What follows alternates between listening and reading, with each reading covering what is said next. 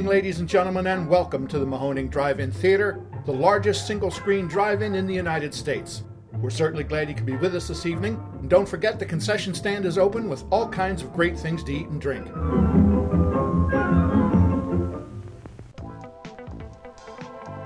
89.3 Mahoning Drive-In Radio, your old friend Virgil back once again for another exciting episode of the podcast. As you guys know, the only podcast dedicated to the love and revival of our beloved drive-in culture. And boy, oh boy, are we feeling the love as we're about to jump into our 2023 season. We are weeks away. So we've assembled, joined as always with my co-host and general manager extraordinaire, Mark. Say hello, my friend. Hello. Jeff, King Jeff in the house. Say hello, my bro. Hi, everybody. And yeah, we're going to go through the magic that is our April and May calendar. There's been so much going on, so much that we are kind of holding back and waiting to reveal to the world that, yeah, everything is just all over the place. But it's really nice to just settle in and look at all the cool stuff that we got coming up. So why don't we start at the very top? Mark, why don't you let the folks know? Where are we starting? The majority of this episode, and we're shooting for 3 hours, is going to focus on the April calendar. So the April calendar consists of one weekend at the end of April. It's April 28th and 29th, Friday and Saturday, and it is our traditional weekend opening weekend show. It is The Wizard of Oz, followed by Willy Wonka and the Chocolate Factory. But this year there's a twist. Ooh. Oh, We're showing them in Spanish. No, the twist this year is that we are flopping the traditional order of the films on Saturday because we have had feedback from people saying, you know, we're coming with my kids and the kids can't stay up late enough to see Willy Wonka and it's the one they really want to see. So on Saturday night, we're going to lead with Willy Wonka and follow that with The Wizard of Oz. So Friday night is Oz, then Wonka. Saturday night, Wonka, then Oz. We are flipping and flopping. Yeah, it's something that we talked about for a while. We did it, I think, once or twice in our run where, you know, if you were playing the same thing, we would flip it, but very rarely. And especially that opening weekend. But it does make sense. There are a lot of cases, even now that I have kids, like Virgie just never makes it to see that Chocolate Factory. So it'll be really nice to get that love and fandom. I'm curious to see if like the Wonka heads come out harder on Saturday and it's more Oz heavy on Friday, but either way it's going to be a nice experience. We have all sorts of fun planned as always. It's not just the movies, it's all about the experience at the Mahoning Drive-In Theater.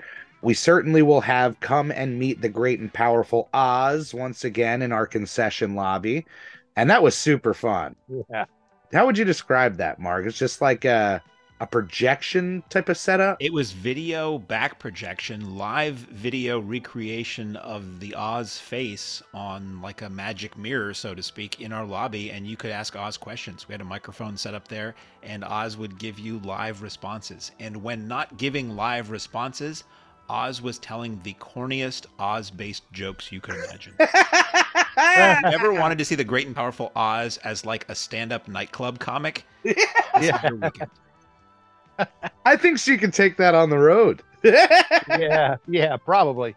Yeah, to show behind the curtain, Mistress Seneca is our Great and Powerful Oz. She's also one of our main production folks as well at the Mahoning Drive-In Theater with her partner Jason. Some of the choice things that they've delivered. They did the Aliens setup last year. They did Tim Burton weekend. All those decorations and that cool projection. Yeah. Yeah, Zeneca goes above and beyond with, what would you say, the medium that she works in. Like, not only do her and Jason do all sorts of sculpture stuff and kind of clay creations, but it also has stemmed into this projection situation. So for our Troma weekend, I remember they had the whole kind of Troma cityscape and had it all projected on a full cutout, like foam building of it. It's stunning, but yeah, come on out for that. They're also responsible for the photo op of the weekend, which is a humongous draw. You'll have oversized Wonka bars, you'll have candy, you'll have all sorts of amazing stuff to come out and get those photos with.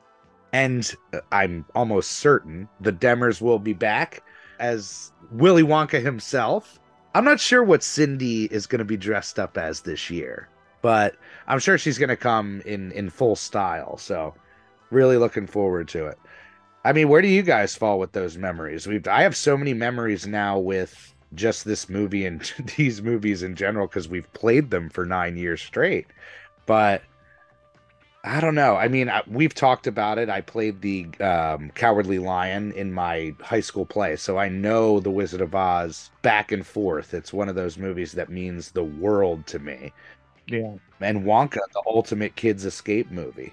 But you guys might have the better memories.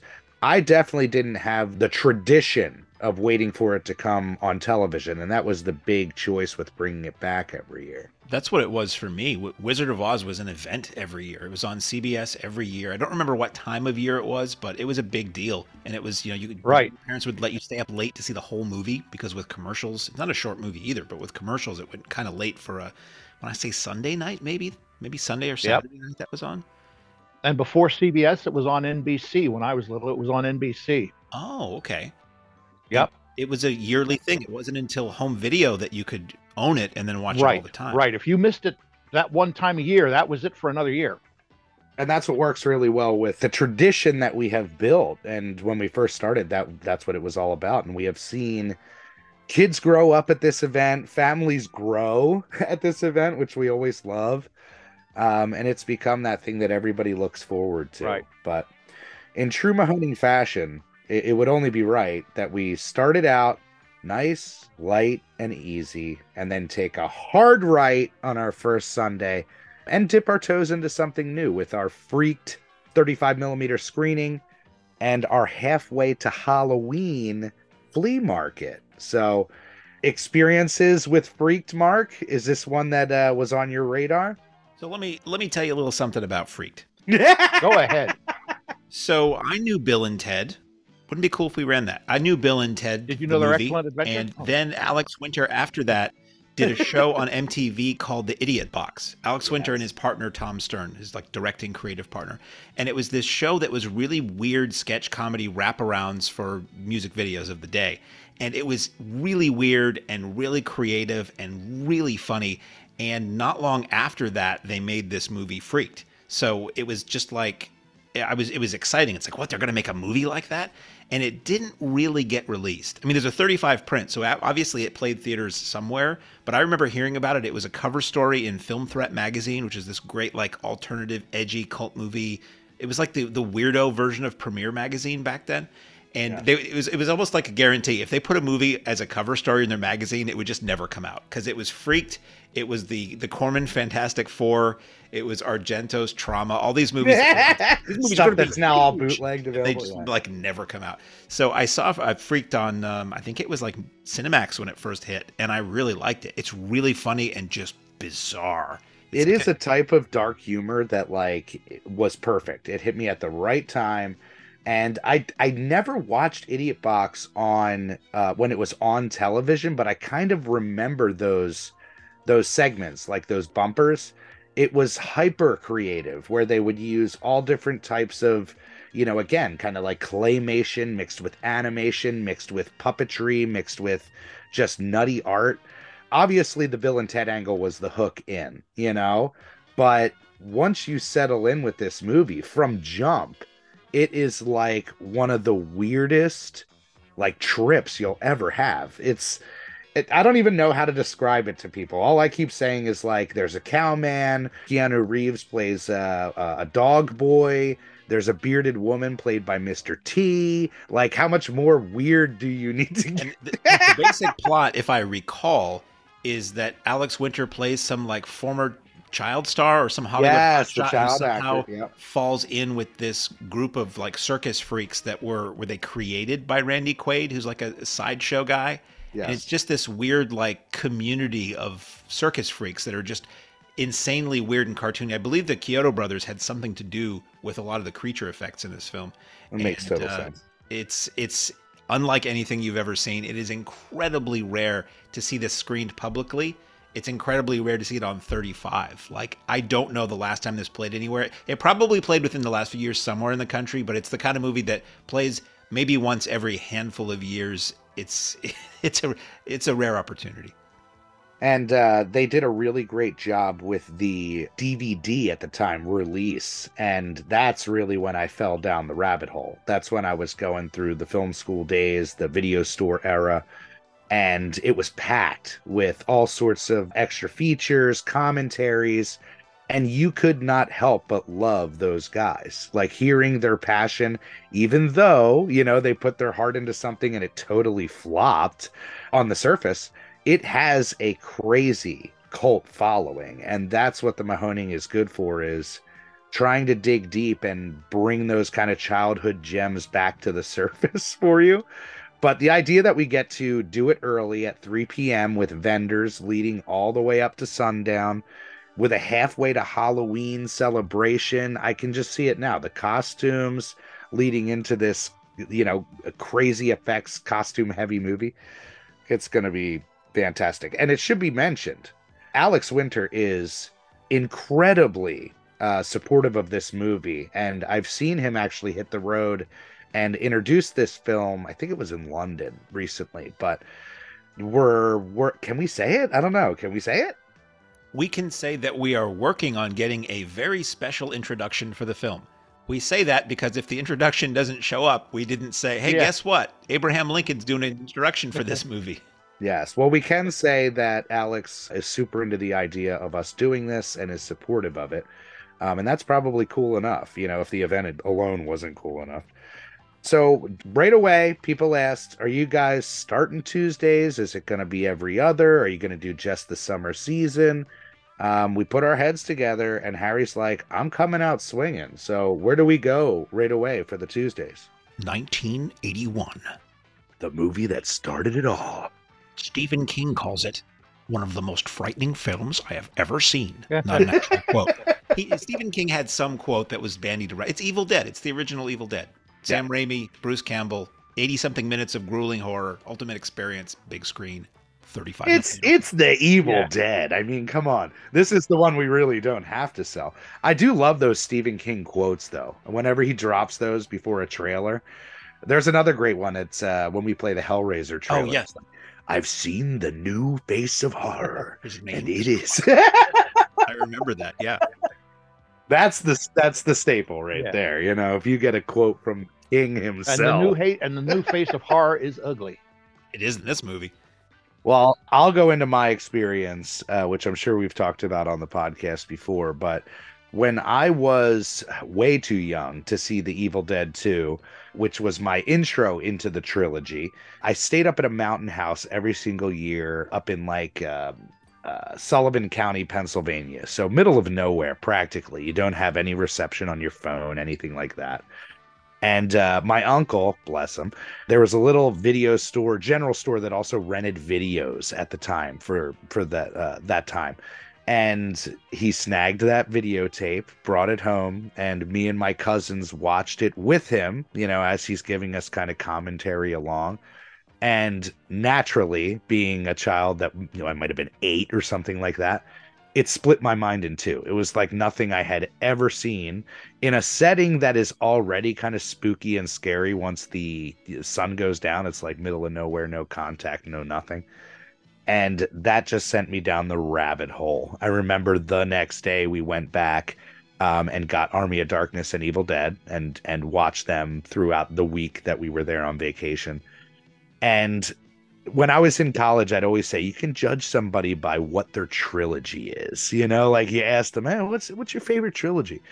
But for me, I'm just an Evil Dead guy. I think a lot of people are that. It's creativity and tenacity on display, which is a great crossover with just who we are and what we do. But I love the story of how Sam Raimi got this movie made. And maybe you can go into more detail, Mark, but he pretty much went around to his local dentists and anybody who kind of had some money and just did this grassroots fundraising. And there was some sort of share in it as well, where once it was released, they got a shares piece of in the film. Yeah. Yeah. And boy, oh boy, did that pay off for anybody who was who took a gamble on a young artist. Think about how many times this has been reissued on home video. All three of the original Evil Dead movies. You know, Anchor Bay put them out in so many different editions. It's oh my God, all the time. Yeah, I own at least 10 copies of different variations of VHS, Blu-rays, multiple boomstick cuts, this, that, Well, and initially they did a film like a test film, a short version of this to raise funds for it called Within the Woods. And that was the holy grail for Evil Dead fans for a long time in wanting to get that on a home video release. And it was a couple times it was announced it was almost going to be on, but apparently it uses copywritten music and it always has kept it off there. But I think it's out there. If you poke around, you can find it online. Oh, I'm sure that's not on one of the 10 DVDs I have. I don't think it is. How deep are they digging? I first saw Evil Dead 2. A friend of mine's older sister had rented it. And same thing, intro? That's weird. That movie's the intro, yeah. And it's funny, Evil Dead, if somehow you don't know about these movies, Evil Dead 2 is the first few minutes of Evil Dead 2 are basically a recap, or the first 10 minutes, 15, I don't know, are basically a remake / recap of the first Evil Dead, and then it becomes the sequel to Evil Dead. So you can, and somebody has cut those two. They've actually cut all three movies together in a fan edit as one long movie because they're all kind of continuous, with a couple cast changes for the Linda character here and there. And I saw Evil Dead 2 and I loved it because it was so funny and so visually insane. And then I went back and watched Evil Dead and I didn't like it as much. I think I still don't like it as much as Evil Dead 2. That bar's high. It's good. I mean, it is a very good, grueling horror movie. But I think I was taken in by how much more professional Evil Dead 2 was. And then Army of Darkness, I love to death because it's like if you put the Three Stooges in medieval times and mixed it with if you mixed it up with the dialogue rhythms of how Fred McMurray talks in Double Indemnity. It's just this bizarre mashup of styles, but it's really great. And this is the movie that started it all. We've got the Evil Dead Rise coming out. It may be out by the time this podcast comes out, which is the latest new incarnation of the Evil Dead series, and it does not, much like the Force in the Evil Dead, nothing can stop these movies. Yeah, and working with Exhumed Films in the very early days, Harry would say, I've never had a bad screening of Evil Dead. It's fandom incarnate, it's when you walk into Spirit Halloween and there's certain things that are just in your face, kind of big brand. Evil Dead has been that for 30, 40 years now. So it's hard not to shake, but you'll see some fandom on display. Every time we introduce the Tuesdays, we get a really big crowd. That was designed for locals, which is worth mentioning. But we get people from all over the place. You got to remember, we are literally a town away from one of the biggest tourist towns in Pennsylvania. Right. So any week from a certain time, Memorial Day to Labor Day, there's people around, there's people in the area, and our whole thing is giving them an alternative from going to the indoor right down the road. So we're really excited about it, and tons of stuff coming up. Now we jump right away into remake double take, and this year we got Invasion of the Body Snatchers. We're playing the original from 56 as well as the remake from 1978. And boy, oh boy, talk about two incredibly effective movies that still, when you watch them, feel timeless. I have more of a childhood nightmare, I guess I could say, with that experience of watching the 78 version. It just burns into your brain in a way that, Fire in the Sky very much did earlier in my life. So, but for you guys, where does your memories fall with the Invasion of the Body Snatchers double? I would say, I'm not sure. I must have seen the first one. I must have, but I can't recall it that well. But I remember the second one. I saw that in an indoor theater when it first came out. I loved it. I thought it was a great movie. Matter of fact, I can't wait to see it again because I know there's parts of it I've forgotten. That second movie is so good. It is one of the rare occasions where a remake is just as good as, and some might even say better than the original. I first saw the 78 version on WLVI Channel 56 out of Boston. They would do the 8 o'clock movie every night. And I watched that with my father, and I thought it was really good and creepy. And I saw it again I think it was actually on film, somewhere screening locally to where I am here. And there is a sense of uneasiness and dread from frame one of that movie. Even before weird stuff is going on, you just see people in the background, in the periphery of the frame. There's a guy at a what is it, a Chinese laundromat who's acting a little weird. It's like something is off in this movie, and it really, really works on you a lot. The original is great. It's a great 50s paranoia film. I saw that on TV originally, and then I saw it. The story I always tell, which I've probably told here a couple times, but when I was in college, we had a really good movie theater on campus. It was state of the art for its day. It could do 35, 16, and 70. Great sound system. And a friend of mine was a projectionist there. So even after we both graduated, he was still projectionist. And what he would, I think the statute of limitations has expired on this. Even when a new print would come in, he would be prepping it. It was a platter system. He was getting it ready on Thursday night, and he would invite friends over for like a 10 o'clock or midnight show after like the theater was closed. And he invited a bunch of us to see this new print at the time of Invasion of the Body Snatchers 56. And I was the only guy who showed up. And I had worked a full day. And I sat there alone in the theater while he was in the booth prepping something else or breaking down the previous night's film. And I was a little sleepy. And I was watching this movie sort of drifting in and out of sleep, which, if you know the plot of the film, is not what you want to do in the context of the film. So it was this weird experience where the film and whatever dream I was having kind of melded, and I was sort of phasing in and out of consciousness. And it was just, it's a wonderful memory of seeing this. Wow. Talk about a way to see it, you know? And this is a film, it's been remade several times after 78. We could have, people said you could do, probably 3 days of this, because I don't know if anybody would show up for that second night is the only. It's tough. And we even considered it because at a certain point, we were looking at the Abel Ferrara remake, which, I mean, that movie is strong, but it's a different type of audience, I think. That ran at the Exhumed 24-Hour Fest, and it's a movie I had never seen. I had two issues with it. One, I thought it was mega cheesy, and everything I don't like about 90s cinema, it boldly did. And it was really dark, like really dark. Yeah. And I remember just thinking at a drive-in, this movie is going to be unwatchable. But I know it has its fans. Some people were like vocally super excited that it played when it, because with the 24-hour show, should we even be talking about what played at the 24-hour show? At the 24-hour shows, it's all mystery movies. You don't know what it's going to be until it hits the screen. So sometimes like the opening logo for a film will come up, like Columbia, and people will be like, yes! I'm like, how do you know what this is?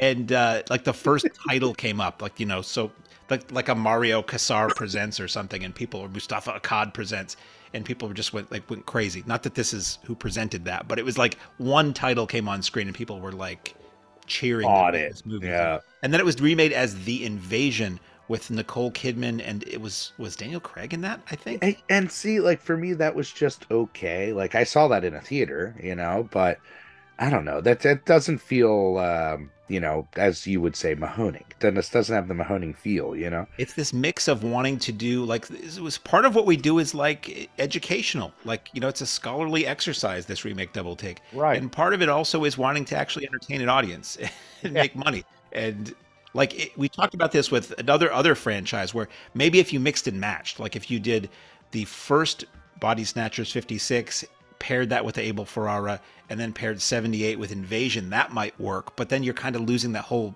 interesting experience. The vibe. Yeah. The fact that we've been able to deliver truly impactful original films and also very stellar remakes, that's kind of been the move with remake double take. Right. Or we would call it second chance weekend. Yeah. They're both strong titles. That's the point of it. Yeah. We don't want to go with something that's subpar. And then you have a square up reel at the end. No, we could actually eventually go beyond horror and sci-fi with this. You can do westerns, you can do comedies. I mean, there are a lot of solid remakes of other genres too. We've just stuck with, our bread and butter so far for this series. Yeah, it's been a nice intro into the horror. Traditionally, it's been our first, horror event, quote unquote, of the season. I'm wondering what the Western version would be. What would that be? Invasion of Gunsmoke? We talked about it because we have very close connection to a print, but True Grit, that remake means so much to me. And that True Grit original is absolutely a Stone Cold classic. That was in that one hall. Yeah, and I think True Grit could stand alone, the remake stand alone as a modern Marvel type of series, which we've been talking about recently. So it's so difficult, when it comes to the programming. It is a group effort. We all, kind of give our input, and I bounce back and forth ideas off of everybody and see how they react. And in this case, this was the one. This is one people have been asking for since we introduced this event. But to talk about the original a little bit, I would play it all the time at the video store because, as I've talked about in the past, I had all these televisions throughout the store, and you could play whatever you want. There was a master VCR up front that you could pop in whatever tape that you want, played on all the VCRs. It was like being God for 8 hours. Cinematic God, at least. But I would turn the volume down a lot with stuff and just kind of let it play so everybody could, have their conversations freely. But the performance that Kevin McCarthy gives in that movie is bonkers. Like, it's one that caught me in those kind of film school, early, late high school years. And that's when I was up on stage. And I would watch him emote without any sound on those televisions. And it was so inspiring to me, as far as how you could embody panic. He was just so fantastic. So I really can't wait to revisit this again, and obviously cross it off the 35 mil bucket list. Right. Right. We have always done a 2-day remake double take, but this year we are trying something different. We're doing a standalone on Friday night and taking a right turn on Saturday night as we go into, that's right, another Alex Winter gem, Bill and Ted's excellent double feature. All right. Does it get any better? I don't know. We've done this a couple times. The fandom again around Bill and Ted is magical and definitely comes out to support in a big way. But for me, it is so on the nose. Like, this was the HBO cable every weekend rental. Every single kid wanted to be Bill and Ted. For me, I seriously, I'll go to my grave. That sequel it hit me better than the original. And I still think it is my preferred over the original. How do you feel about it, Mark? Where did the Bill and Ted fandom whack you on the head? Bill and Ted, I like the first one better. I didn't care for the second one quite as much. Or Station! It's weird. It's a lot of rubbery monsters. It's much more, intellectually speaking, much more akin to Freaked or to the stuff that Alex Winter did. Like, I just looked it up to see if he directed it because it's so of that weird sensibility. Originally titled Bill and Ted Go to Hell, which is a shame they didn't stick with that title because that's just funny. The original Bill and Ted, if you look, it was shot a couple years before it came out. It sat on the shelf for a few years. And there's a moment where Alex Winter's reading a newspaper and they say something about San Dimas, and you see his lips say 1987, but it's dubbed over to say 1988 or 89, whatever year that movie came out. But no, I thought it was funny. I really liked the first one. San Dimas High School Football Rules. My friends and I would quote it all the time. And I never saw it in the theater. I never saw any of them in the theater. The first one, I think it did okay in theaters, did pretty well, but it never played near me. And the second one, I didn't catch up with that until it hit cable too. Well, that's the thing. Like, sometimes the fandom has to kind of catch up with the fans. And that happened a lot, I feel like, in my childhood, where I would see the original like over and over again on cable, and then I would experience the sequel in theaters. And maybe that experience is the reason why I prefer so many sequels sometimes over the originals. Well, funny enough, that's what made the John Wick movies. Speaking of Keanu Reeves, the first one barely got released, and it built a following on video, and then 2 hit theaters in a big way, and they've built ever since then. So there were a few movies, like Eddie and the Cruisers was a movie like that came out in theaters, did okay, and then it got huge on home video and cable. Cable really made a lot of movies. Rush that sequel out quick. Exactly. Yeah, there's a lot to be said. Obviously, the great George Carlin as Rufus, the effects never ending when it comes to Bill and Ted. So be sure to come out for that one. That's going to be on May the 6th. Then we go into one of my favorite films ever made, and featuring my favorite band and greatest band on the planet, Tenacious D and the Pick of Destiny. Selfishly, this was booked as a birthday show. It's just a public birthday show. Give yourself the gift of your favorite film. Yeah. Well, Nance told me, she's like, I want to throw a birthday party, and I'm like, well, if you're telling me it's not a surprise, I want it to be on the lot, So we decided to do this, and me and Nance share our birthdays are very close together. She's 2 days after me, so we're gonna kind of do a celebration. I am going to sing some Tenacious D covers with my old Tenacious D buddy, Scott Goddard. When we were in high school and in college, we were in a Tenacious D cover band called the Cape and Scepter. And some of the best times of my life, those belly laugh late nights, were spent rocking and rolling with him. He was also the lead guitarist in my band, Man the Fire. But really excited. Is this a movie that crossed either of your guys' radars? No, I got to admit, it did not. I don't think I ran that one. Usually, almost every film I ran, I sat down and watched ahead of time, and I don't. It's infamously didn't do well in theaters, but again, cult, has that following. Yeah, I knew who they were, and Jack Black was huge, and I remember seeing TV ads for this, but I don't ever remember it playing anywhere near me, and I just didn't. It wasn't the kind of thing I would have gone to see anyway. But it looked crazy. Yeah, and the lore of Tenacious D, like, it is inherently cult. That original CD, it started kind of as them going around doing these comedy shows, open mic performances, and really caught on, and they were able to build this comedy persona around it.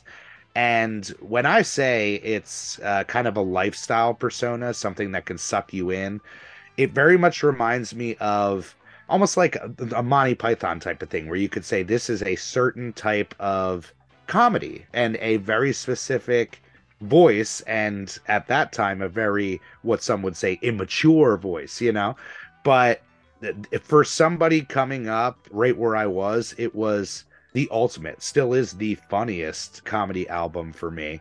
And they have been able to carry out that career, that mantra, to always go on and rock. It's something very easy to relate to. But this movie, to give it some love, it is a rock opera. Like, literally, it's like a musical.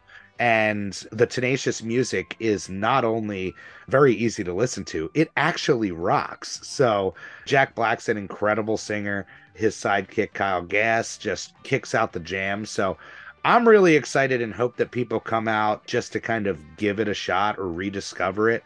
But I saw a lot of people excited about it. It's one of those movies that is very beloved if you are a Tenacious fan. So I saw them over the break, over the off season.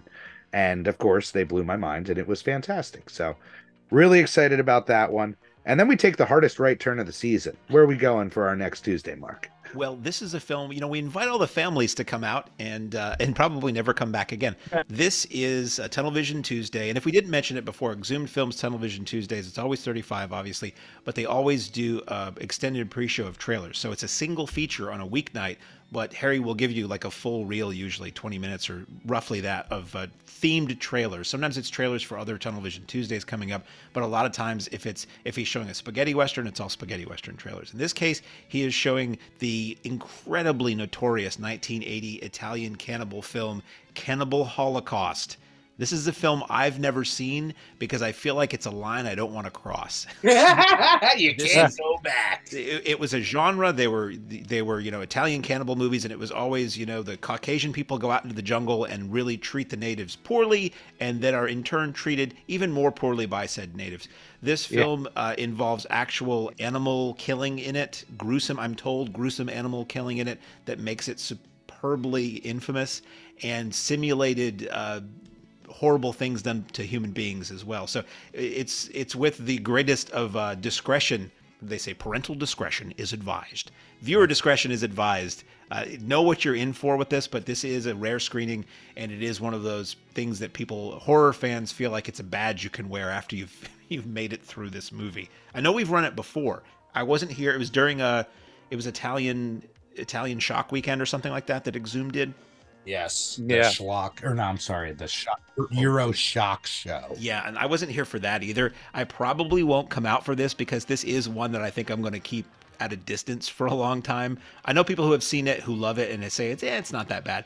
But just so you know, it's we're going back to the grindhouse. We're going back to the classic days of drive-ins showing really edgy oddball stuff with this one. Yeah. And exploitation and grindhouse, it dives into it, and we don't steer away from it on Tuesdays. We've talked about it many a times on the podcast and on the radio.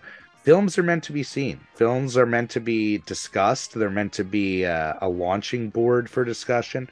And I do get it. I get where you're coming from, Mark. It does have I guess a stigma around it, but it is definitely a trip worth it for those people who are into that. When we did the promotions over the off season, people were so excited, and you can't doubt the timely tribute to Diodato, who had just passed away, a couple months ago at this point. I think it was a little longer than that, but in the recent scheme of things, a lot of times it's a good thing to bring up.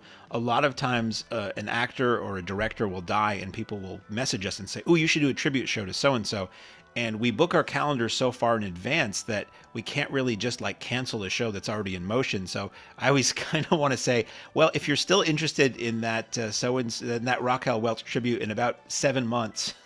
We'll be able to squeeze that in, but I don't know if it's still going to have as much heat on it at that point. I mean, the artist is still the artist, but we can't usually put those on that quickly. So if you want to view it as a Diodato tribute show, sure, why not? Right? Let's tie in. It'll be like when Dave at the Lunar ran Purple Rain. He had to wait to play it for the Prince tribute. He said nobody came. Yeah, we got 2 or 3 cars. Now they're like, I guess they don't care now, huh? Just like that, they forgot about our man. I think it's one of those things, and I totally get it. And a lot of theaters have especially if you're an indoor theater, have the ability to do that on a spur of the moment. People are passionate. They're grieving. They really want to celebrate the work of somebody, and they want to go out and see that movie. In while those feelings are still fresh. And if it's a year later, the movies are still good, but they might not have the passion they would have had to see again with Raquel Welch, Fathom, and Bedazzled, which would actually be really fun. 1 million BC. Oh yeah, 1 million BC. That's the what would you show? 1 million BC and Fuzz. She didn't star in a lot. Fathom she starred in. That was pretty good. Flare Up she starred in. That was pretty good. Yeah, even Fantastic. Anyway, we're talking about even Fantastic Voyage would be good. Yeah. We're trying not to talk about cannibals. We're booking next year.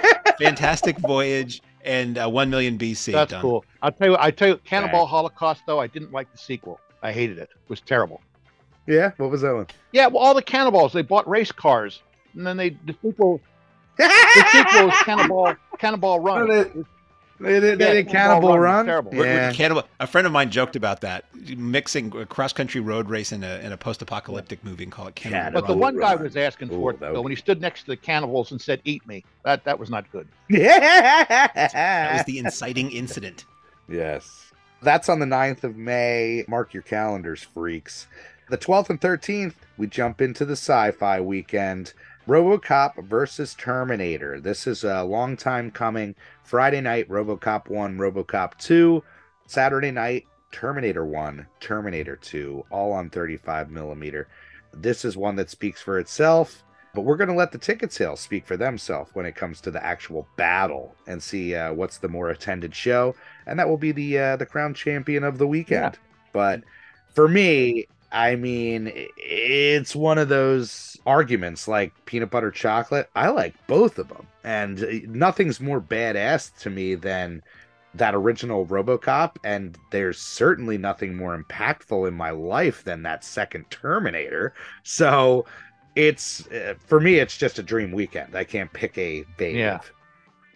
I'm probably more Terminator than RoboCop. RoboCop is really good. Like, people forget with Verhoeven stuff, they just judge it on the surface, and RoboCop looks like this silly comic book kind of movie. And it's really like a serious skewering and satire of like militarization of police and big business and all that kind of stuff. It's really darkly funny. And Terminator is just, Terminator. Terminator is a case where I think I like Terminator 2 better than Terminator. Again, maybe it's a bit slicker, but T2 I saw in the theater and it blew my mind. I had never seen action like that. I had never seen special effects like that. If somehow you can go into T2 not knowing anything about it, there's a pretty huge reveal regarding the Terminator character midway through, but like all advertising ruins that, unfortunately. But structurally, it's a huge surprise, especially if you've seen the first movie. Terminator 2 is unbelievable. Yeah. So that's going to be a really solid weekend, I think. It was revolutionary, that second Terminator. Did you run any of these, Jeff? Yeah, ran both of them. I was like, hard not to escape these. Yeah, I liked them both. I go on that boat too. I liked them both. I thought they were both great. And then Sylvester Stallone did that. He was trying to capitalize on was either RoboCop or Terminator. I forget which. What was it called? The Judge. Both, practically. Judge Dredd. That's it. Yeah. I love Judge Dredd. Yeah. Dredd. Again, a guilty pleasure. Yep. Perfect popcorn drive-in movie. Yep. I saw it at a drive-in, actually. Yep. And yeah, man, we're gonna bring it someday. We're gonna bring it. Heading in and keeping that theme with the sci-fi kind of overlay, we introduce our Sci-Fi Sundays, which is again a long time coming, something we've been wanting to do. And we're opening it up with Blade Runner, the final cut, the only approved cut at this point. On 35 millimeter, Blade Runner is a dream. And just like most of the films that we play at the Mahoning Drive-In Theater, has a severe fandom surrounding it. And certainly expect people to come and wear that on their sleeve, faces, chest, whatever it is. But where do you guys fall with Blade Runner? Movie's a trip. Oh, yeah. It's the real trip. I kind of tried to wrap my head around it the first time I saw it, because I was like, at first it didn't make any sense. Then the further it goes, the more sense it makes. And then at the end, you go, okay, I get it. But then you have to watch it again so that you can see all the parts come together. It's a trip. It's a trip. It's a Philip K. Dick staple to kind of mess and twist the mind and the way that you're thinking about things. And it's incredibly effective. But Mark, did you ever have a theatrical experience with this puppy? I did. And funny enough, it was the director's cut that I saw at that campus theater that I was part of the film society there, and we got the issue of the director's cut when it came out. So everybody was excited, and that was another one I remember now that I talk about it. It was a screening the night before it opened, and we had a bunch of friends, and we had like pizzas and soda, and we were like sitting in the aisles watching this movie because some of us were huge Blade Runner fans, and it was exciting to see like a little bit different version of the movie. Apparently the deal with that was, and this whole final cut thing, I looked it up to write the description for our blurb for this. Theatrical cut came out, and it was what it was. The studio wanted to, as a great exploiteer once said, they wanted to take that empty sack of flour and keep shaking it and seeing how much more flour would fall out by creating a director's cut. So they went to Ridley Scott, and there was like, anything you want to put back into this? And I think he's reluctantly said, yeah, sure, do this, whatever. But the final cut is actually the one that he had an involvement with and said, okay, this is the way I want the movie to be. No more messing around with this thing. So I saw the original like on cable and thought I wasn't really into it that much because it was really an intelligent movie. And at the age I was when this came out or when it first hit cable, I wanted lasers. I wanted Star Wars, I didn't want intellectual stuff. And I wanted Harrison Ford to have a bullwhip or a blaster in his hand. I didn't want him as a private eye. And what this is really a futuristic noir film. It's like an old detective movie set in a future LA. And it's great. It's undeniably great. So I appreciate it a lot more now than I did then. And I honestly don't know if I've seen the final cut. I might have. I don't even remember when that came out. It was within the last, 15 years or so? Yeah. That's what I'm most excited about, I think, is, not only revisiting this on the drive-in screen, but being able to compare. Right. And this is what Ridley Scott wanted. Yeah. And there was a lot of back and forth about, the preferred cut throughout the years. I remember those college days, that was the argument constantly is, I prefer this cut over that cut, not just with Blade Runner, but just in general. The cast nonstop. Faye actually has a deep fandom and connection with this movie. We were going to bring her in, but the fact that it's a Sunday, you guys know it. Even though we have connections to guests or people connected to the movie in some way, sometimes that expense doesn't make sense on a Tuesday or a Sunday. So, but stay tuned. It's very exciting for the future. Talk about exciting and talk about challenging movies as we go into our next Tunnel Vision Tuesday. The great Sam Peckinpah's Straw Dogs from 19, when did this one come out? 1971, right? 71.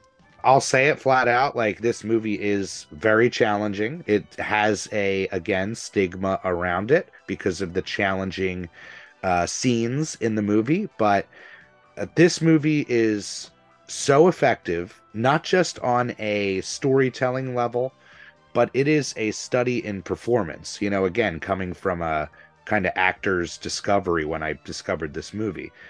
The same reason that I love Badlands is the same reason I love Straw Dogs.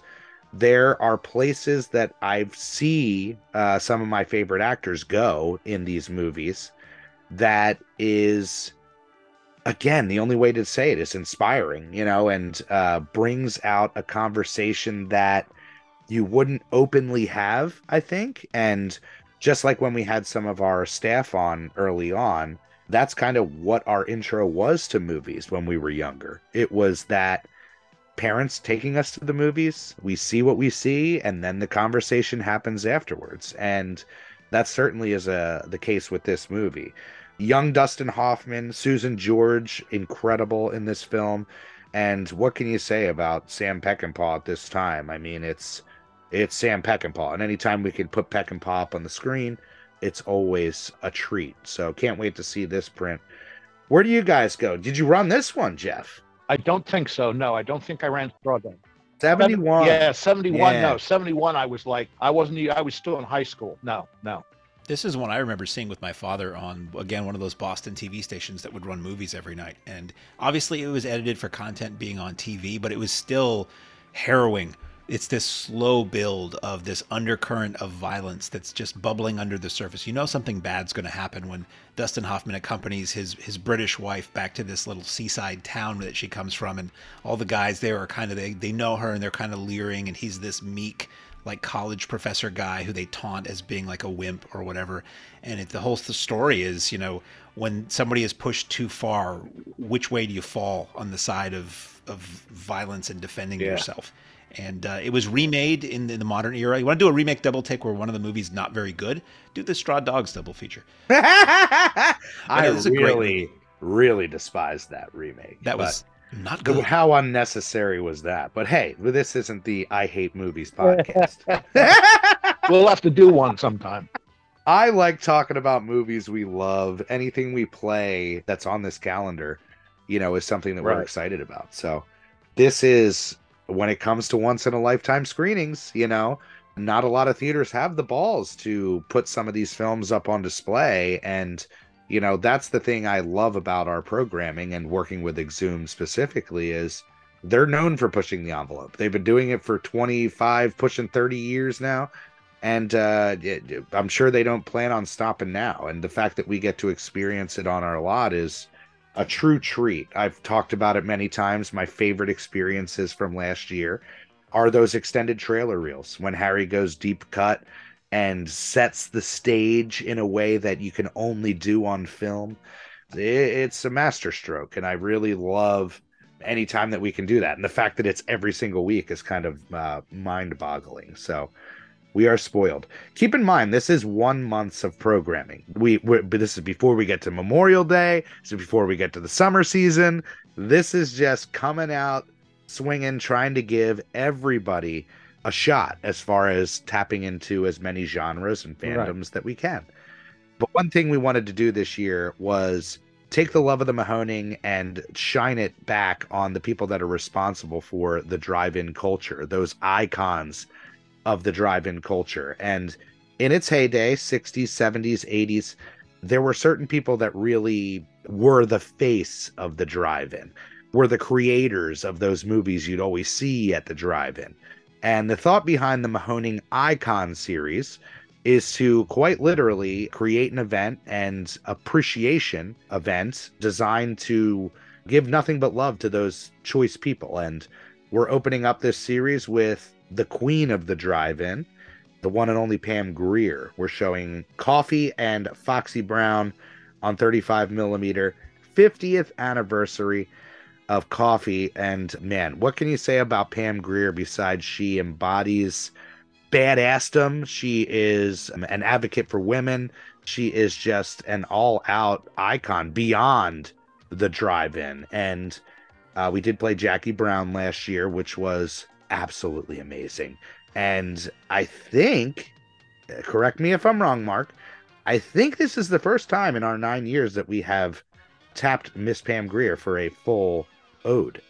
It is. We've a lot of people have asked us, and we've talked about doing black action or black exploitation movie weekends, and this is our way to dip a toe into that. These movies are great.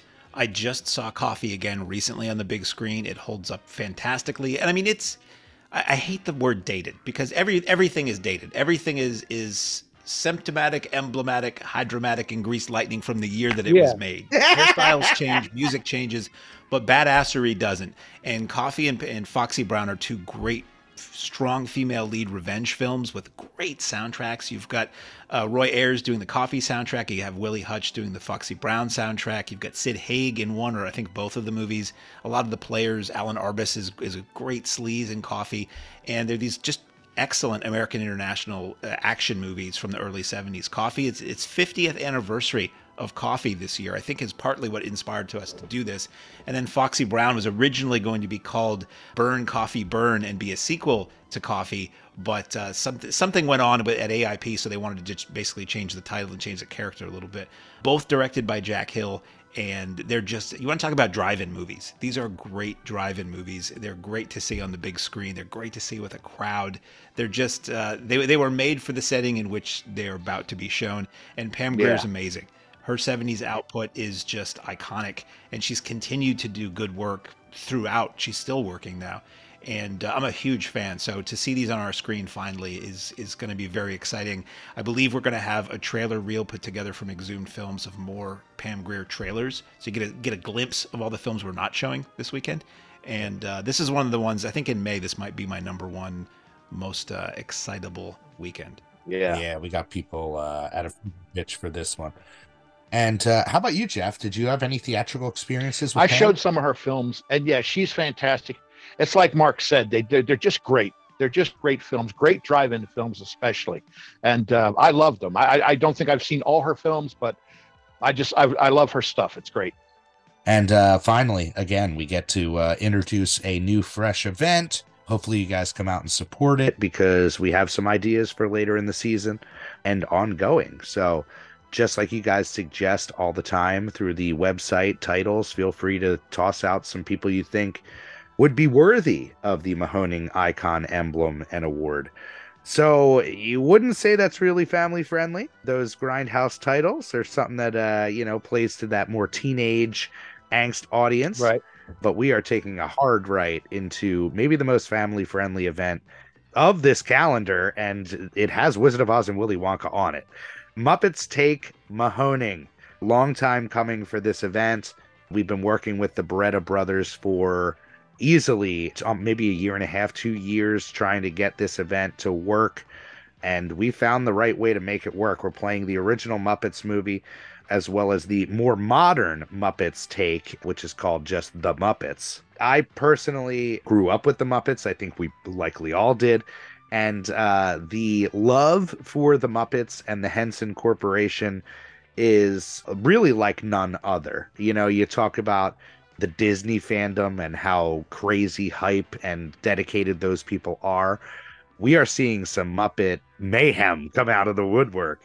And it's a nice tie-in as well with Muppet Mayhem, which is going to be premiering on the 10th of May. As you guys know, one half of the Beretta brothers is the director-creator of that show. And we're really, really excited to bring them in. Where are you guys at with the Muppet fandom? Did it hit you as early as it did me? I mean, some of my earliest memories are snuggling Kermit and Miss Piggy in bed. That's not the actual Kermit and Miss Piggy in bed. well, we hope you had fun. It's funny because I have to be the downer on this one. I'm not a downer, but I just missed that era. I was a little bit too old for the Muppets. I was just coming out of that phase, so to speak. And I thought when they first came out, I thought, Sesame Street, I just missed all of that. And I thought, oh, well, that's cute. but I was a little bit above it at that point. So it didn't hit me like it hit you guys. I appreciate them, but I never really got into them that much. For me, it was Sesame Street every day. So you saw Muppets and Kermit and the Sesame Street Muppets in that, and then the Muppet Show was on at the time. Currently, so it was Muppet Show in syndication. So I was watching the Muppet Show all the time. I went to see the Great Muppet Caper when it came out, and that's like the first soundtrack I ever owned. Actually, I bought the soundtrack album, still have it, to the Great Muppet Caper, and I was into it up to a point. I got a little older and I kind of fell off. Even though the Muppets is like the Looney Tunes. If you look at in terms of the Muppets, now the stuff on Sesame Street's a little bit more kid skewed, but the Muppet stuff always was really kind of aimed at grown-ups, but because they were puppets, kids could get into it too. So I watched the films in the theaters up to a point. Maybe I saw all the films in the theaters actually, up through like Muppets in Space, I think was the last theatrical feature they did. And then they did the continuing TV shows, including this new Muppet Mayhem show. And I've always loved them. And I've got the Burger King glasses or McDonald's glasses from the first two movies that you could buy, once a week and stuff like that. And I've got a good amount of Muppet merch. So the Muppet movie is great. It's wonderful Paul Williams songs in that film. Great cameos. You've got Steve Martin and Madeline Kahn and Orson Welles and Mel Brooks and on and on and on. And it's amazing. And that movie, The Muppets, I was really dubious about a new Muppet movie when that came out. And I thought it was great. It's very funny. It's got the same sweet spirit to it. It's got the human leads, not as opposed to the Human League, the human leads of Jason Segel and Amy Adams, and a lot of cameos in it. And I think it's a really strong double feature, actually.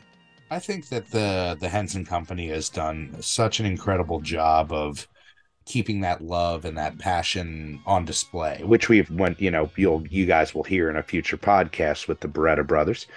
It's truly inspiring, and is one of those situations that to be able to bring this event together with the creators of the modern Muppets is kind of mind-bending. So to say we're excited is an understatement, and we got so much happening for that event. Not only are the Beretta brothers doing a live podcast, some cool elements, we got vendors, we got all sorts of stuff. Photo op's going to be amazing. So if you got a munchkin or you are nostalgic for the Muppets, this is the Muppets event of the year. So come on out. There's lots of surprises I wish we could spoil for you, but you're just going to have to be there. Yeah, right.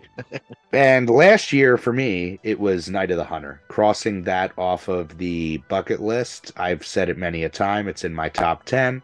Washes over you like a dream.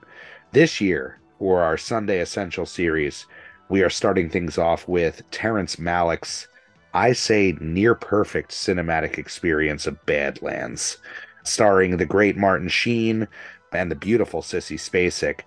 This movie, geez, even thinking about it, I'm starting to tear up, is so effective. And I saw it at a time where I wasn't thinking about filmmaking. I wasn't thinking about performance or watching a movie on that level. It just hit me because it is a true masterwork and really works on so many levels. There's an element, I guess, of Bonnie and Clyde because it is about a couple going on a killing spree across the country, but it is so much deeper than that. That's your surface kind of tagline or log line, but the performances, again, in this movie are maybe some of the best of both of their careers, and that's saying a lot.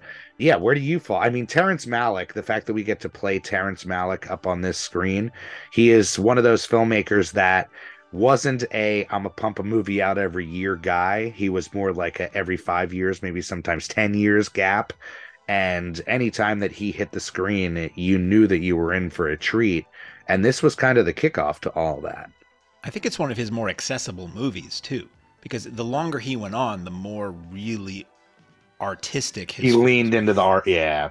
More amorphous experiences of texture and emotion and visuals and sound, and this is like a straight ahead movie. He went farther afield as he went. This is a great movie. This is one I think I originally rented the old clamshell Warner Home Video big box tape of this back when I first got a VCR in the late 80s as a kid, and I was just like a voracious renter of all these movies I'd only ever read about, because back then, if you just kind of had to scour the TV guide and hope you caught them, and then when the video store came along, it was like that was my film school before I went to film school. And it's great. It's like a true crime movie. It's beautiful. It's gorgeously shot. It's, relatively early in the careers as far as superstardom goes for the two leads. And it's going to look really nice up on that screen. I'm looking forward to this one. Nice lazy Sunday spent with a couple of murderers on the big screen. How about you, Jeff? No, I never saw it. Never saw it. Oh, I can't wait missed for you. that one somehow. Yeah, I think I'm gonna have to watch that one. I'm gonna have to watch that one. Tuesday nights throughout the season, I mean, it's just hitting you over the head right out the gate. And in this case, on the 23rd, it hits you over the head with a hammer wearing some black gloves as we present Bird with the Crystal Plumage. Mark, I know you got the history with this movie. I don't think did we play this in our Argento run? I don't believe this was, Harry doesn't like to repeat himself too soon, so I may be wrong, but I don't believe this was part of the Argento show last season. This is Italian horror maestro Dario, also known as the Italian Hitchcock. It was Dario Argento's first feature film, The Bird with the Crystal Plumage from 1970. This stars Tony Musante and Susie Kendall. And tell me if you've ever heard this plot in an Argento film. Somebody's going about their business, they witness a murder or an attempted murder, and then before they can figure out exactly what they saw and finger the murderer is trying to kill them. What? You could apply that to basically every film he made for about 20 years. But it works. It's super stylish. It's an Ennio Morricone score, which is great. It's really creepy and really, really memorable. There's a lot of scenes that just kind of burn into your brain with this movie. And it's a giallo film, which if you're not familiar, giallo is Italian for yellow. That was the color of a series of mystery horror novels that were released in Italy in a certain period of time. And these films emulate that style. So this is one of the early giallo films. I mean, technically the first giallo film is credited as Mario Bava with maybe Blood and Black Lace about 5 or 6 years before this. But this was a huge movie. This brought him to America. This film was popular in America, which is where they referred to him as the Italian Hitchcock, so people had a frame of reference. But it's dubbed in English, great widescreen photography. It's a really good movie. I saw a print of this at the Coolidge Corner Theater in Boston back in the 90s as a midnight show, and it had cut into it an alternate title called The Phantom of Death. So I don't believe this is that print, but I'm looking forward to this. This is why I don't hit a lot of the Tuesday night shows, just because it's a long drive for me after having just come home on a Monday from the drive-in to go back on Tuesday and watch a movie and then go home and then come back. But I love this movie so much, I think I'm probably going to come down for this. Yeah, it's going to be a treat. The Giallo fans come out in a big bad way. Argento, anytime we touch Argento, people are coming out. Really excited about that screening. Then we get into the kickoff of the season, which has always been the kickoff of the season for us, which is crazy to think after going through that insane amount of nonstop action and titles in April and May. As we get to Zombie Fest, and we are now at Zombie Fest 9. How crazy is that? 9 years of Zombie Fest. And you guys know it. It is our annual celebration of The Walking Dead. Not that television series. But it is now a 4-day run as we go Thursday all the way through to Sunday. And we're kicking things off with, we talked about it earlier, the Raimi classic, Army of Darkness. That's right. Break out your boomsticks. We're doing it big. Kicking it off pregame style. Then we roll into the meat of the weekend. And Mark, why don't you give us a breakdown of Friday night's happenings? Okay, so we have a special guest on Friday, which requires a little bit of explanation for some people. So back in the 80s, there was a videotape. The home video was big, in case you hadn't heard. And there was a videotape that was a straight-to-video thing called Mad Ron's Previews from Hell. And this was the first time I was ever able to see a trailer compilation videotape. Now, they have proliferated since then. Exhumed Films, through their Garage House Pictures label, has released several volumes of Trailer Trauma, which are just all old trailers, and it's amazing. But Mad Ron's Previews from Hell was the first one of these that I ever saw, and it was all horror, cult movie trailers, exploitation, and it was hosted by a ventriloquist with a zombie dummy, and it was Nick Paulo and Happy. And those guys are coming out to be with us on Friday night. So the original Happy puppet from Mad Ron's Previews from Hell and the original puppeteer, Nick, are going to be out to meet people and sign things. And that's amazing. So the films that night are as follows. You get Lucio Fulci's The Beyond from 1981, followed by The Fog, John Carpenter's The Fog, and we're rounding that out with Carnival of Souls, the original from 1962, which is a great movie. And Harry knows what he's doing. Putting that movie last in the wee hours, that is such a living, waking dream / nightmare vibe to that movie. To see that on a quiet drive-in lot late at night when you're pretty tired and out of it is going to work. Much like I mentioned earlier, it's going to work for people much like that screening I had of Invasion of the Body Snatchers. So Friday night is really pretty solid. That's pretty stacked. I mean, The Beyond, every time we play it, demolishes. The Fog, same situation. Then we get into Carnival of Souls. So yeah, can't wait for Friday night. And I'll say it. I mean, people may have a preference in these lineups to say like, oh, Saturday's stronger than Friday or whatever the case. This is the event where people come and spend the entire weekend with us. It is a holiday celebration, huge tourist weekend, as you could imagine. So we're really excited for this one every time we can kick it off. That's on the 26th of May. What do we got going on the 27th? 27th, we have a special guest. Our special guest is Howard Sherman, who played Bub, the intelligent zombie in George Romero's Day of the Dead from 1985. Icon. Yeah. He is the image for that movie. Like, Bub is the one. Bub's the guy. Bub's going to be there, selling and signing autographs and photos, meeting and greeting fans. The lineup that night is kicked off by Day of the Dead, followed by Phantasm 2 from 1988 by Don Coscarelli. Phantasm 2 is great.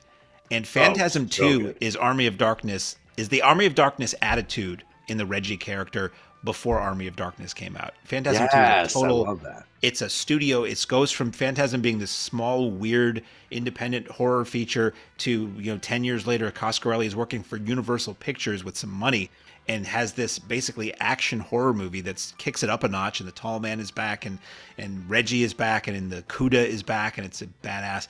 And then the third movie that night, also from 1988, is Dead Heat, which is a big cult favorite. I remember renting this at the time and really having a good time. It's a horror comedy with Treat Williams and Joe Piscopo as buddy cops, one of whom turns into a zombie and he comes back from the dead, or is killed in the line of duty, comes back from the dead to take out the guys who did it to him.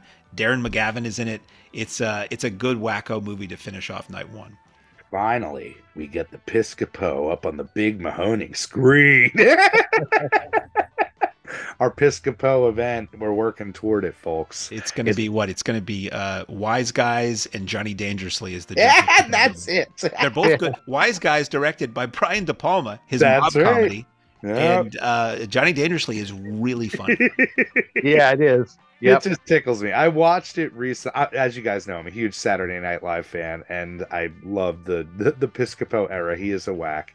That movie I revisited recently in the off season, and it's so good. It's a movie where you don't expect it to go where it's going. It definitely plays buddy comedy, like buddy copy. Then it gets into the horror elements with the undead. It's really a fun trip. So can't wait for that one. And then closing things out on Sunday night, because it is a holiday, triple feature, a rare Sunday night triple feature. So where are we going Sunday?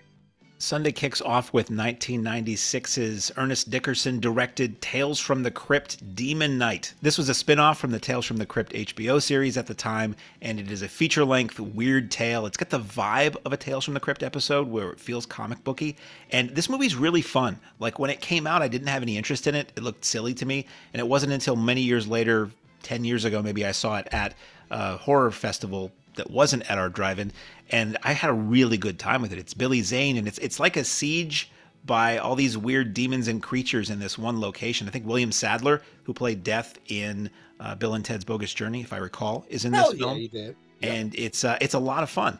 And that's followed up, speaking of fun, this is a great movie. Night of the Creeps, Fred Decker, 1986. To me, maybe definitive role for Tom Atkins, I'm not sure. And Jason Lively, who came out, I want to say the last time we played this, Jason Lively came out, visited with us. I got to drive him around and hear some really choice stories from the making of European Vacation. And then that is followed by 1984's Mutant, which I've never seen, directed by John Bud Cardos. Yeah, Mutant is one of those VHS titles that got handed around all the time. I'll never forget that box staring at you when you go through the horror section of just that weird looking mutant on the front. And it just says mutant. It begs you to pick it up. Like, what is this? That's one of those movies from the video store era. I would, walk the aisles for so many years. I know the box, and I still haven't seen the movie. So I guess May 28th is my date with Destiny, or date with a mutant. Again, perfect late night fare. Harry knocking it out the park with Zombie Fest this year. And yeah, Night of the Creeps for me, that's the highlight right there. We played, and again, correct me if I'm wrong, was our very first horror event that we did in 2014. Did it not feature a Tales from the Crypt Demon Knight, or was that the original Tales from the Crypt? It was I was there. That was the first time I went to the Mahoning. It was Tales from the Crypt from 72, the Amicus anthology. Yeah, it was Nightmare on Elm Street and Dr. Butcher, MD. Yes, that was it. For some reason, I thought that we played this at a certain point, but I'll have to go back and dig through the yearbooks and see what's what. But huge fan of John Kassir, huge fan of that HBO series. John Kassir crushes it. He does the convention scene and charges for voice messages. So like if somebody calls your phone and you don't answer, it's the Crypt Keeper. And I know that James had it for a while. Whenever you called James, it would be Kassir being like, James isn't here right now. It's just so good. But yeah, Zombie Fest this year, baby, like we said, normally kicks our season off, but we're starting things off in a big bad way. This whole entire experience is a dream come true, as you guys all know.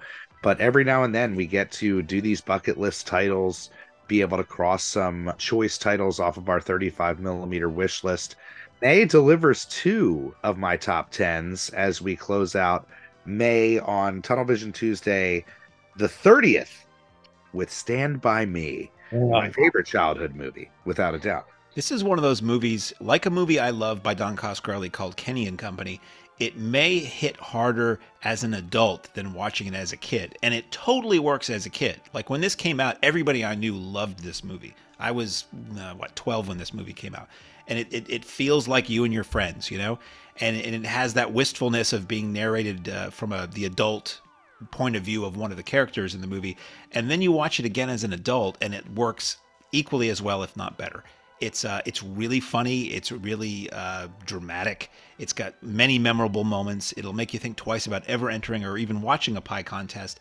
And it's got that song. That song was a hit again in '86 due to being used in this movie. Benny King shot a new video, and it played all over MTV. And the cast, you have young Jerry O'Connell, you have young River Phoenix, you've got young Will Wheaton, and who am I leaving out there? Young Corey Feldman. And it's solid. We ran it at least once before, at a car show we did many moons ago. I think when I was maybe not even a volunteer at that point. It was Christine and Stand By Me. And a local, one of my memories of Stand By Me is a local movie theater in the town I used to live did a family film series or kid film series. And part of that film series of matinees was Stand By Me. And I had to contact them and go, this isn't really for kids. It's rated R. It's filled with profanity. It's really not for kids, even though it features kids. Even though you remember seeing it when you were a kid, I necessarily wouldn't push this as a kid flick. Yeah. Right. No. It was one of those movies that it went somewhere that a lot of kids' movies didn't do. And like you said, like a lot of us experienced this as a kid. The fact that all the kids curse, you got kids smoking, you got them going on an adventure, it brought something out in me, I think, that no other movie had done before, in a way that the way that the story is presented is truly moving. The emotional line of loss, the moving on from friends, like you said, I think it's a movie you can grow up with and hits you over and over again in different ways as you grow up with this movie. Based on a Stephen King short, right? Novella? Yeah, it was a Stephen King shorter story called The Body. And yeah, it really did open up the kind of door to Stephen King, the element of writing, again, as a kid and an impressionable youth. It just feels like a classic stage play in a way that it feels essential while you're watching it. It feels Americana at the same time. There's a lot of very American elements, but it is a universal kind of coming of age story. And those are the type of stories I think I love the most. And the fact that we get to revisit this, so excited. Is this one you got to play, Jeff? Yes, I ran this one, and I also sat down and watched it. Like you said, just an excellent movie, an excellent way to tell a story. And yeah, all ages. I mean, it's not a kids' movie, but the kids would get something out of it. Whereas an adult, you get something else out of it. And it just all mixes together. It was just a great film. I think it was just a great film. People are going to come out and enjoy that one.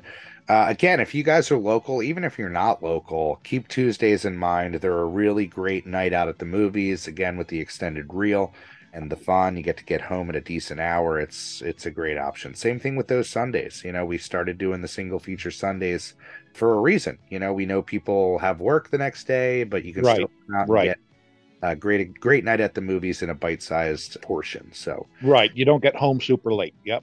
yeah. And of course, tickets available for all of these shows and beyond at mahoningdit.com. We can't wait to see you guys out at the Mahoning lot. So much to share with you guys, so many surprises. So stay tuned to the socials. I guess it's a good time to let people know about the Patreon now that we're getting into the real perks and meat of the season. So, Mark, why don't you give them a breakdown on the Patreon? Sure thing. We have a Patreon program, in case you didn't know, and that is like any Patreon program. It's a subscription service where you sign up, and there are tiers. There's the $4.99, the $9.99, and the $19.99, and they each get you increasingly cool amounts of stuff. So baseline is you get a lot of content that we don't really have room for on our social media. Most of our social media is really, once we open for the season, certainly is about promoting upcoming shows and conveying information about upcoming shows. But the Patreon gives you a lot of behind the scenes, a lot of the inside scoop, a lot of advanced ticket availability, advanced word, early looks at poster art, looks at things from our archives, exclusive podcasts, exclusive photos, on and on and on. And it is geared for it's always weird to say this, but the Mahoning fan or the hardcore film fan. If you are in the Simplex level, which is the $20 a month level, you get an exclusive design every year, enamel pin. You get two monthly exclusive screenings. You get the monthly virtual screening that is something usually from the AGFA film library that we'll screen as a mystery movie. Like, I'll give you a clue as to what it is, but you won't really know. And we all watch that together via Zoom. But increasingly, I'm getting pre-release films from video companies, either retro or upcoming films, and we'll have a filmmaker come on and talk about it and do a Q&A afterwards. We did a couple of those that were a total blast. And then the in-person shows we'll do once a month when we're open, which is April through October. Those are 35 millimeter screenings. We pull a print from our personal vault or from the vault of a collector friend. They're films that tend to not be something normally we would show at the theater, so they're a little bit more deeper dish. And they are also films that probably have not hit that screen either ever or since they originally came out. So again, for serious film fans, those Patreon shows are a lot of fun. And I try to keep it interesting. It posts almost every day if I can, and it's a great way to support the theater. It's a way we've never had an income stream in the off season before, and that allows us to pay for our film storage, to pay for additional film acquisitions, to pay for new equipment for the theater. So it all goes back in the theater, and we thank you endlessly for that. So if you go to patreon.com/Mahoning Drive-In, I hope that's the URL. If not, just type in Patreon and Mahoning and you'll find it. It's all the information is there. I think that's great the way Mark put it, because that's the idea. We want to put it back into the theater because we want the Mahoning Drive-In Theater to be around long after we're gone. Absolutely. And that's the whole goal here, the idea that we are blessed and you guys care enough that we get to do all this extra stuff and bring the love of the drive-in culture to your ears every single week is truly an honor, truly a blessing. And the amount of friends that we've made at the Mahoning lot is endless. But I'll tell you what, this podcast series is a gift in the way that we are connecting with our true community of drive-in owners and the folks who are responsible for the staples of the drive-in industry. And we can't be luckier, we can't be happier, and we look forward to this season in such a way. The off season we've talked about is avoid not being able to see our fans, not being able to get together with our crew, our family at this point. So to get back into the swing of things, it's just, you can feel it. You can feel it in the air. Oh, yeah. Yep. So we'll see you guys April 28th. Or if you're a Patreon member, we'll see you on the 27th. Hint, hint, check us out. And on that note, Jeff, Take it away, my friend. Ladies and gentlemen, thanks again for coming out tonight to the Mahoning Drive-In Theater. We hope you'll come back and see us again real soon. The exit is on the right-hand side of the screen at the front of the field, and most importantly, have a very safe trip home. Good night, and God bless you.